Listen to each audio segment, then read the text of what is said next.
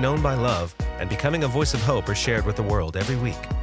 We hope that you enjoy this podcast and will join us live on Sundays at 10 a.m. Pacific Standard Time, online or at the historic Fox Theater in beautiful downtown Pomona. We also host humanity groups that meet all throughout the city and online to continue the conversation and support you in your ongoing spiritual journey. Find one near you by visiting humanitychurch.com.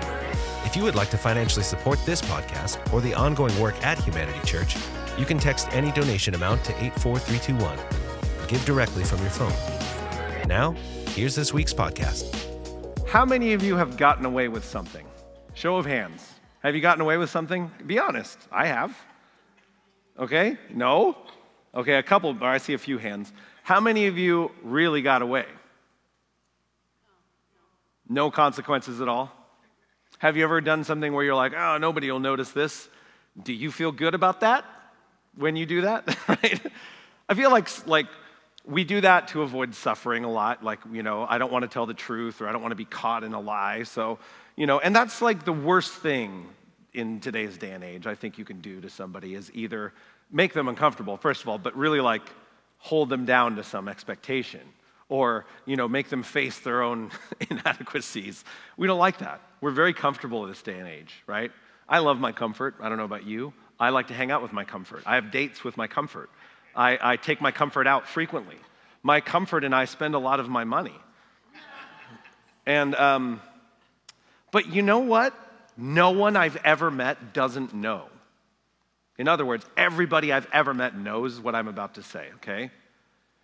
Sometimes I have to do a thing I don't like so that I can be better off later on. Have you ever met somebody who doesn't know that, who honestly would be like, nuh-uh, I'll be comfortable all day long and things will be fine. Everybody knows this, but it sucks and nobody does it, right? Like, that's another universal. Everybody I've met doesn't want to do that. Now, you meet disciplined people, right? Like, if you've ever heard of David Goggins, he's like this machine of a man who runs like 50 miles every minute and just keeps going. Like his knees are swelling and falling off and he's like, stay hard, and just keeps running. And and he's like, I wake up at 4:30 and I eat, and I'm just like, and it seems like, okay, good for you, right? And a lot of people don't like him. Why? It's kind of like a mirror because he used to be kind of overweight and lazy. And now he's like, I don't know, he's probably like 75, but he looks like he's 20. And it sucks because it makes you realize, well, if I got up every day at 5:30 and I ran 50 miles and I ate right and I did what I needed to do and I already know what I need to do, I'd be there. So I want to tell you a story. See, Jacob is this character in the Bible, and he goes through some pretty fun stuff. It's really not fun. And so I'm gonna tell the story of his life, and then we'll pick it up in Scripture just for sake of time. Otherwise, we'll be reading several chapters to you. He sees a hot girl by a well, and he's like, who's that hot girl? And then they're like, that's Laban's daughter, Rachel. And he's like, cool. He goes to Laban. They're like related somehow. He's like, hey, you're my flesh of my flesh. You should work for me. What do you want for payment? And he's like, can I get your daughter? And he's like, sure. Work for me for 7 years, and you can marry my daughter. He's like, sweet. Okay, totally common back then. 7 years. Laban tricks him into marrying Rachel's older sister. So they get married. She's like in a veil, and then I guess it was too dark. So there was, and then he's like, and he's like all mad. And he's like, come on, man, what happened? He's like, well, where I come from, we don't marry the younger daughter before the older daughter. So Laban says, what do you want? He says, well, I still want Rachel. Okay, how about another 7 years of labor? Because I already gave you one daughter. Okay, so he's again, 7 years. So now he's worked 14 years for the one thing he wanted, and he gets it. He gets to marry Rachel. Then he basically says, like, after that whole thing, he starts to have some kids, whatever. And then finally, Jacob has a bunch of kids with both his wives and a couple of their servants. Don't you love how wholesome and wonderful the Bible is? Just totally normal nuclear family here. And he asked Laban to let him go, right? Said, okay, the jig is up. It's been 15, probably at this point, years. Can I just leave with my stuff, right? Like, I just want to take my huge now family and just kind of go. And Laban's like, you know? So he's like, what do you want? Laban asks him. Jacob says this in Genesis 30, chapter 30, verse 32. Let me go through all your flocks today and remove from them every speckled or spotted sheep, every dark-colored lamb, and every spotted or speckled goat. They will be my wages. Now, I don't know how many of you have ever been around goats, but they're kind of, I wouldn't think of them as like what I would ask for. I'd be like, do you have gold, or like, do you have another daughter maybe? I don't know. But this was kind of like the simplest way to kind of measure wealth almost, was like, look at all the herds this guy has. Look at all the livestock. Look at all the goats, okay? But goats are like, they're cool, I think, but they're kind of stubborn and smelly, and they're not something I would look at in my modern eyes. It's something that I would like love to get, right? But it seems like a fair request. He's not asking for the best, right? If I were asking for goats, I'd be like the spotless goats. All the goats that are strong and healthy. But he's like, I'll take the speckled, the streaked, the dark ones, the whatever, all of whatever, these ones, okay, just so we can know, those lambs are yours, these lambs are mine, okay, this will be a good way to divide it up. Now, Laban goes, sure. Then Laban, being a great man who's so friendly and kind up to this point and never changes a deal or anything, steals all of the speckled and spotted and streaked goats and puts them with his sons, and then says, now, Jacob, you watch this flock. So his deal was he would continue to work the flock and then take the ones that were spotted and speckled. Well, how many are left? None. So now he's going to be working for free again for no reward. So Jacob comes up with this awesome plan, which makes zero sense whatsoever, frankly. I don't understand why. The Bible doesn't really say why he chose to do this. But in Genesis chapter 30, 37, Jacob, however, took fresh cut branches from poplar, almond, and plane trees and made white stripes on them by peeling the bark and exposing the inner wood. Then he placed the peeled branches in all the watering troughs so they would be directly in front of the flocks when they came to drink. When the flocks were in heat and came to drink, they mated in front of the branches, and they bore young that were streaked, speckled, or spotted. That makes no sense, okay? This is not a lesson in like biology. I don't think this is something you can replicate, okay?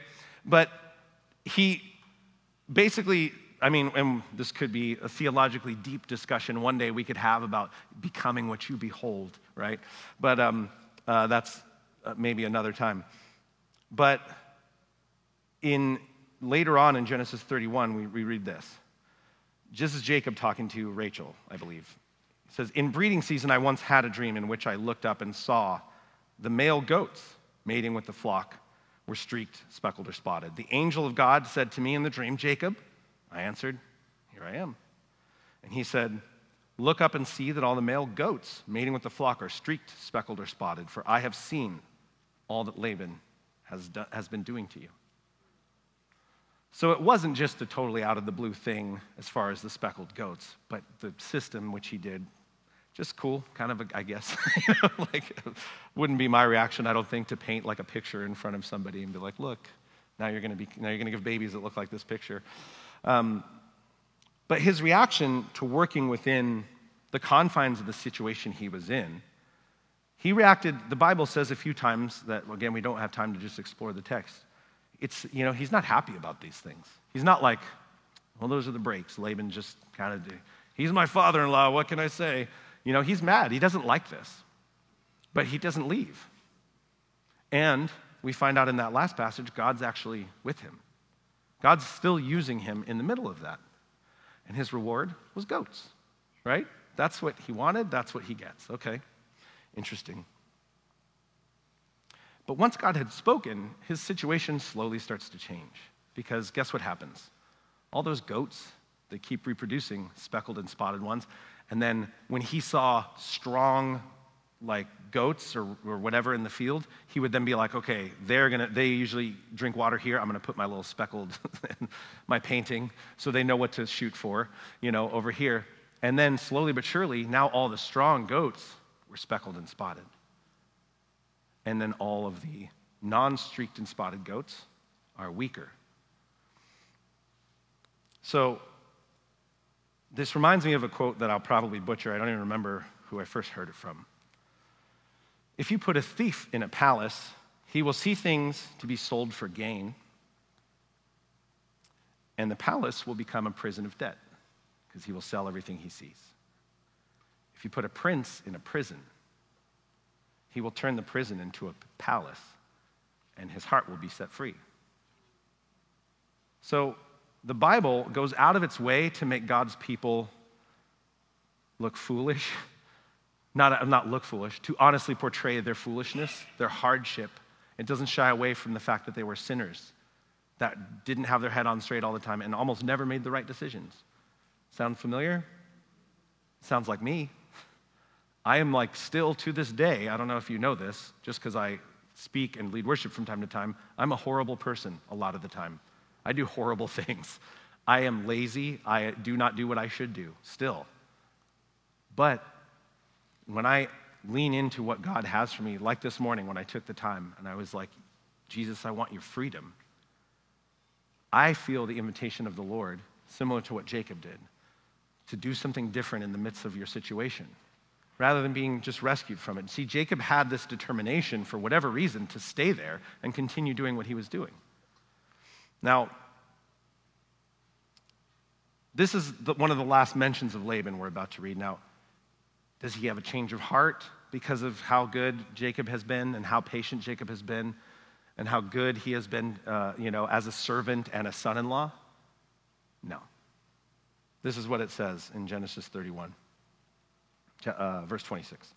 Then Laban said to Jacob, for some context, I forgot I took this verse out. Jacob finally leaves. He's leaving. He's got all his kids and his wives and all of his new livestock, and he just leaves. And Laban says this, what have you done? You've deceived me. You've carried off my daughters like captives in war. Which, by the way, they were like, let's go. His daughters were like, we should get out of here. Our fathers probably spent our inheritance at this point. Like, we don't have no reason to stay here. Why did you run off secretly and deceive me? Why didn't you tell me so I could send you away with joy and singing, the music of timbrels and harps? You didn't even let me kiss my grandchildren and my daughters goodbye. You have done a foolish thing. I mean, I can't say for sure, but I don't think that's how that really would have gone if he told Laban his plans, right? Based on his previous activity. Now, it seems ridiculous that Laban has this reaction, right? This is the guy that changed the deal on him for 2 different daughters and then changed his wages 10 times, it says elsewhere in Scripture. So he's a liar and a cheat and a thief and a steal. And then he complains, and now he's the victim because you're leaving my toxic environment. How dare you? Now, it seems ridiculous that he has that reaction. But am I really any different? I expect an extraordinary life, but I don't do extraordinary things. I expect a life full of freedom and abundance, but I don't sacrifice. And then I'm mad, and I'm bitter, and I'm the victim, because why is my life so hard? And I wonder how many of you can relate to that. I wonder how many of you are in a situation where you don't know what to do, or you're frustrated, and you're bitter towards God, or you're bitter towards your boss, or yourself, or your spouse. And so it would be, am I saying just try harder, or just be better? Yes. And what did Jacob have in this story? He had a vision from God. God told him what to do. He said, do you see what's happening in this vision I'm giving you of these speckled goats? That's me increasing you. You are doing the right thing by humbling yourself. You are trusting in me. I will bless you. Now, who leaves better out of this 20-odd year situation? Laban or Jacob? By how much, do you think? How would you measure wealth in today's day and age? Bitcoin? Tesla stock? This was wealth. Goats were wealth. This guy literally is carrying, his wealth follows him around and eats grass. That's, for him, he's now literally, materially wealthy at this point. Plus, he has this huge family, which was another way of, God blessing you. If you had a big family, that was you have been blessed. Children in those days were considered a very good thing, a sign of your wealth, a sign of your goodness, right? Nowadays,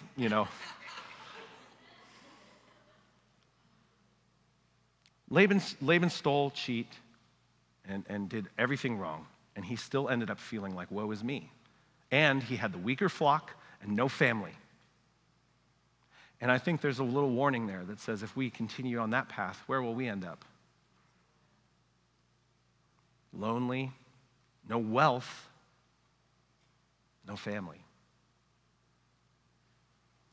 Jacob had a sensible reaction. He wasn't happy. He wasn't like, I'm just doing the work of the Lord. I don't have emotions. You know? He was like, this sucks. This is stupid. But the Lord has been with me.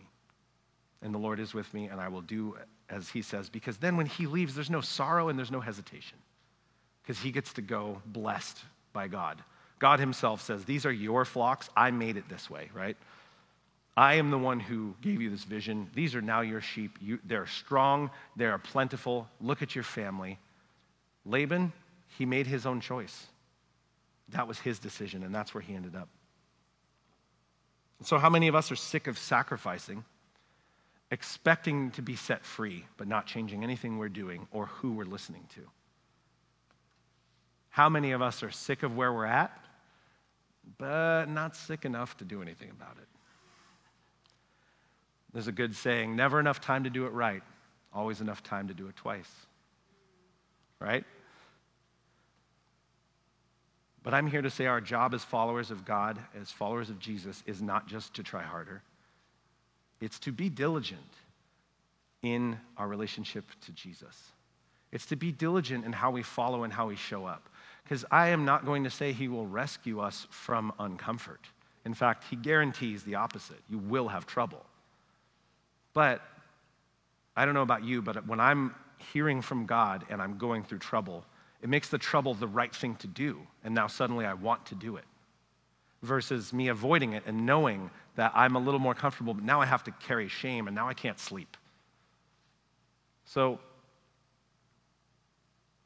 things are not going your way. How are you seeking the Lord? Things are not going your way. What are you going to do about it? Are you going to be more upset? Are you going to be more bitter? You're going to be mad that somebody is doing something even though you forced them to do it? Or are you going to ask God, where are you in this? What are you doing? Where is your path of the goats? How do I use what I'm doing now? What are you blessing in what I'm doing now? Because I guarantee he's in what you're doing now. He's in the job you hate. He's in the relationship you don't like. He's in the uncomfortable thing you're doing. And if you just humble yourself and say, look, this sucks, God. You can be honest. You don't have to be like, you're so good all the time. And no, I love that person so much, even though I get sick when I think of them. You can be honest with him. That person makes me sick. Where are you in that relationship? And I guarantee he'll be like, I'm working on your heart because you have this issue and you're impatient. Okay, David Goggins. That's a callback. See what I did? So I just wanted to challenge us as a body of community that what we're in right now, I'm not guessing, and this isn't my opinion, okay? It is the way out. What you're in is the way out of what you're in. You're not going to just like you're not going to be lifted out of it miraculously. Well, maybe you will, but I'm not going to promise that. What I will promise you is that if you lean in and ask God what he's doing, the situation will change. Your comfort level in it will probably get more resilient because now you have help, right? Now you have something you can do. And I've yammered a little too long. I have a great story on this. I'll tell you another time. Ask me after the service. But I just want to ask this simple question. Where's your path of goats?